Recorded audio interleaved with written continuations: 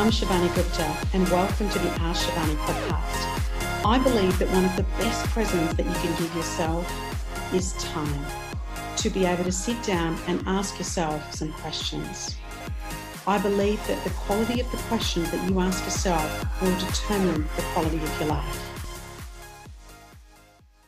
Welcome to the Ask Shivani podcast. Today I'm delighted to have Sabia Safar on this podcast, who will tell us a lot about herself and her views, and we will get to ask her some questions.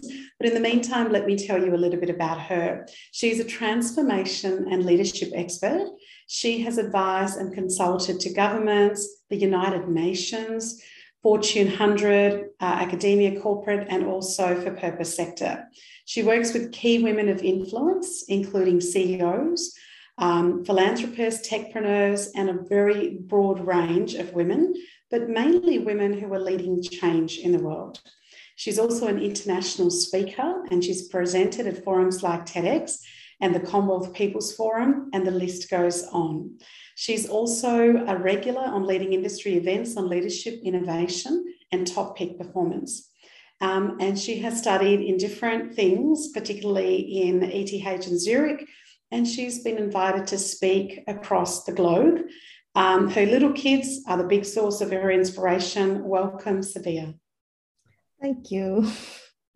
It's lovely to meet you while we're on Zoom. I'm not as good as in person, but this is the new world that we live in. Sabia, I read your CV and I think, wow, what an incredible array of things that you've done and that you continue to do. But in all of our journeys, there's some of those, what I call transformational moments. There's times that things go really well and there's things that are complete disasters. So take us through, 3 or 4 of your key moments or pivotal turns that have got you to where you have today. That's a very interesting question. And it's really hard to pin it down to just a few events in your life, because every event presents experiences, reflection that make you a better person every day. But as you might notice, I've lived around the globe a lot. So each time has been a different continent altogether.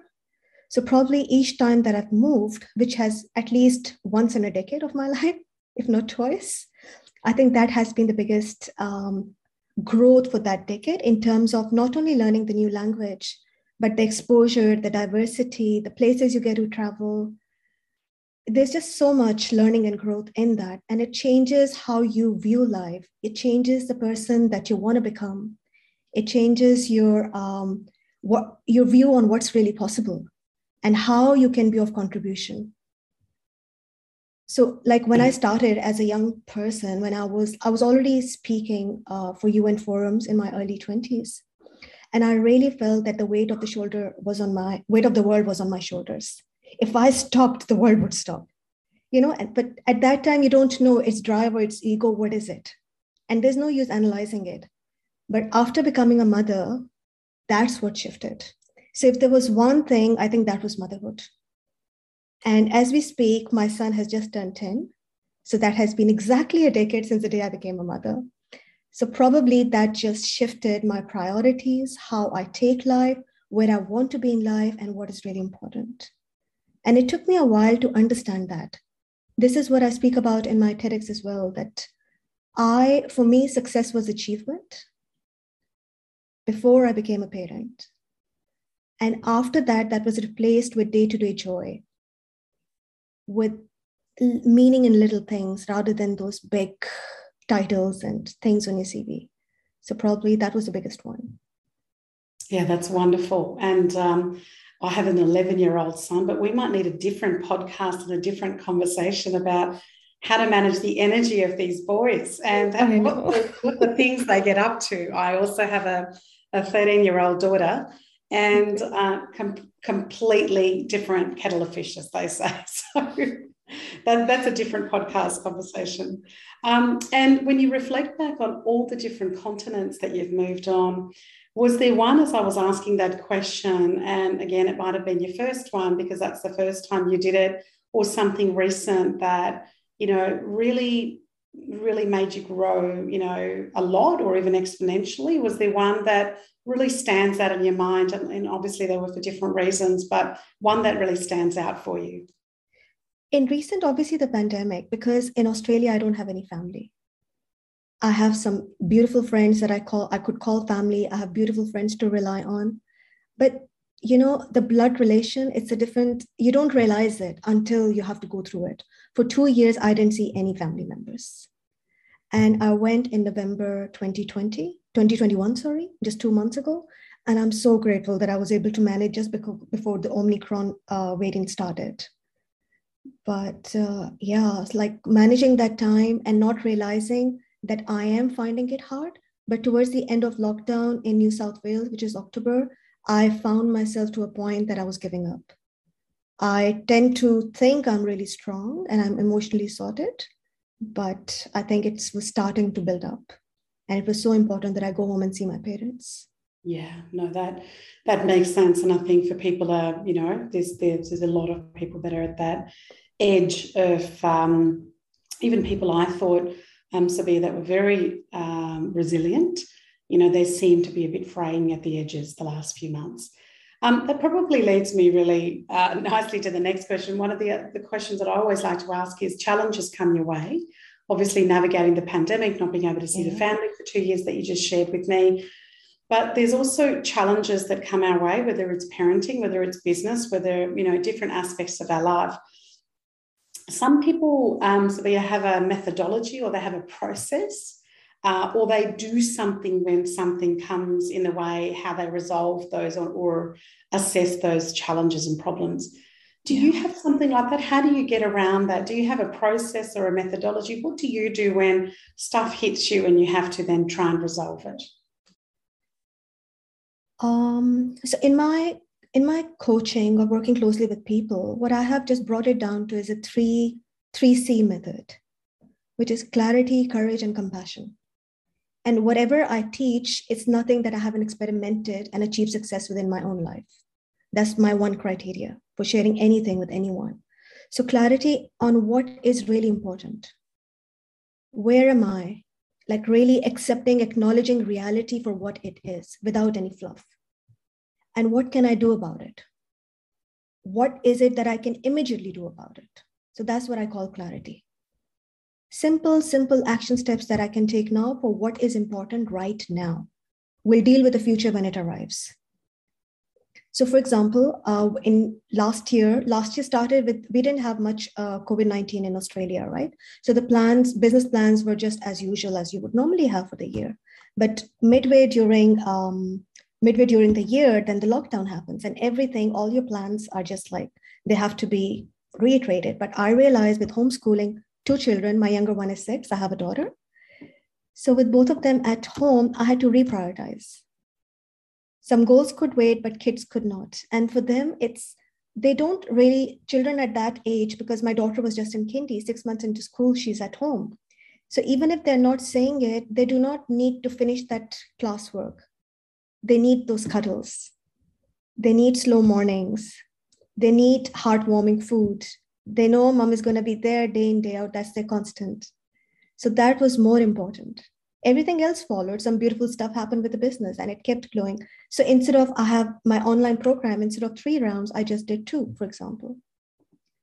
So it's not that you stop, but if you were taking 6 steps, you can take 3 because another area of your life is a priority. So clarity for what is important. Where am I? Where am I going? Courage to accept it, to celebrate what you have, and then make aligned choices towards what needs to be done. And compassion, I say, is disciplined action.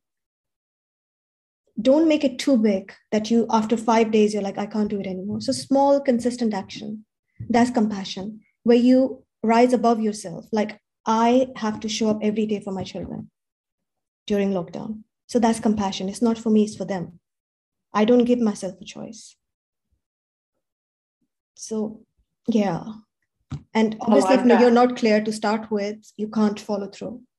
I like that definition of compassion. It's disciplined action. Yeah. I really like that. It almost takes it from this kind of soft, airy, fairy thing into this almost something that you can follow. That's great. And 22 has started, Sabia, and some people are saying, oh my goodness, there's another year. It feels different, but the same. So when you look at your future aspirations, and some people look at future aspirations as something that's going to be a lifetime thing, others look at it as a decade, or others look at it as a 1-year goal. You know, when you look at your future aspirations, whatever time frame that you want to kind of imagine that to, what do you want to do, both personally, business-wise? Tell me more about your future aspirations and what are we going to see Sabia doing? So I've taken my work almost completely online so that I can work from anywhere. That would be a choice. But I have just explored further. I love writing. That in a few years, I want to transition into full-time writing. And I want to write fiction. That's what I'm looking at. I haven't put a timeline to it because I said that my work evolves as my family evolves. So my work follows family. And I have big dreams for my work and my business. So I don't play small, but it follows family. That's what I'm very clear about. That's amazing. So you not only writing, but you've gone, I'm going to do fiction. I started writing this musical novel about 6 years ago. Okay. And I have no doubt that it's going to be a blockbuster. Yeah, because I already have my chapter started and the kind of story, and there will be those old school soliloquies where characters are thinking. And I don't know if you've read this love story. I love that novel. It's just like a very small one. No, I haven't read that one. It's a beautiful book. So that's the kind of book that I inspired to write. Oh, that's beautiful. I love that you're going to write fiction and do that. And, in the work that you do, obviously you're helping people get clear about, you talked about clarity, getting clear on their philosophies. Are there philosophies that you live by? Are there rules or ground rules or sayings or quotes? Are there things that are really important for you, that you tend to live by? Like I talk a lot about integrity. Like if you're going to say something, do it. And if you can't do it, communicate it. And I say the same thing to my kids. If you haven't delivered something, that's fine. Just let me know, or my team as well. So do you have philosophies or quotes and things that are really important to you and are cornerstones in your life? So one is my brand tagline. And I have made it a tagline so that it's a reminder for me, maybe not so much for other people. And that is, let life coach you. Because just like any game, you need to learn the rules of the game before you play the game. So why not take life like that? It can be way more fun. You can take it lightly and you understand the universal principles. So, principles of trust, principles of growth, principles of taking action. There's always a cause and effect. And there's a cause and effect. Like each time you take action, how come possibilities just show up from somewhere? They never show up when you're dreaming, visualizing, reflecting. Nothing happens. You have to take aligned action, make aligned choices. That takes courage. If you have gone through an event in life, you need to stop feeling sorry for yourself. Rise from that space and become who you can become with all that strength that you have experienced. So let life show you what is possible. Let life show you how it's done. Let life show you how the plants and the trees and the animals all just trust the universe to be nurtured and taken care of. Why not you? So, That's because we're always trying to control everything as humans, aren't we? We're always like, yes, that's all good, but it must run my way. It must be this particular way. That doesn't work. Yeah, but life can be so much lighter and more fun once you get that. Yeah, absolutely. What about for you when you're giving so much of yourself away, Sabia, to your clients, to your young children, to other members of your family, to your friends? What are some of the things that you do for your wellness, whether they're daily rituals or annual rituals? What are some of the things that you do around maintaining your own, whether it's mental, emotional, spiritual, physical, doesn't matter which aspect? What do you do for your wellness? That's a great question. And I hope everybody listens that because this is so important. This is because we have to go beyond self-love. It is self-compassion. And again, disciplined action for yourself. So I love traveling to see my family specifically, which is spread across the world. I have 2 brothers who live in Europe and my parents back at home in Pakistan. So traveling to see family. And both places because I call home. So whenever I travel, I meet my old friends again from my school and college and university days. So I just love that part. That's so important for my own well-being. And I love taking my children with me for them to experience those parts of my life. In day-to-day, I normally wake up early, but my morning is slow. So it's not like I have woken up early and I've conquered the day. I go very slow. So I need 1 hour of doing nothing. So my nothing includes reflecting, maybe meditating, maybe listening to some music while I prepare some slow cooked breakfast. So just going with the flow. I think that's really important for me. Reading almost every day, writing. From last year, I've started doing like high intense workout as well, 5 days a week. So I tried gym and I tried different things, but I think with the pandemic, where it's so much uncertainty, just following YouTube channels is like the perfect thing to do. Yeah. With meditation, and recently for the past 2 years, I've started doing silence meditation, which is no guidance, no music, just sit down and sit in silence without any alarm, and sit down for as long as you can until your body tells you that you're done. So that's a great space. Yes, that's great. I love that you said I get up, but I start the day slow. I love that because you're like, I do slow cooked food. I slow myself down. Normally people are like, okay, I've done the slow. I've had my sleep. I'm ready to go. I'm ready to get into my day. But just continuing that slow consciously is just, yeah, that's beautiful, the way that you put that. Sabia, if people want to contact you about and follow you in some of the posts that you do and the work or writing that you're doing, but particularly also around some of the coaching work you do, where are the best places to find you? Best place is LinkedIn, because that's the only place on social media where I'm actually active. And I call it my playfield. So yeah, LinkedIn would be great to connect. Fantastic. And we'll put all the details of that in there. Sabia, it was such a pleasure talking to you. I feel calmer. I feel I've got a bunch of extra kids running around the house today. People have got friends. There's delivery people. And I just feel calmer after speaking to you. So thank you for being on. I just really appreciate you taking the time.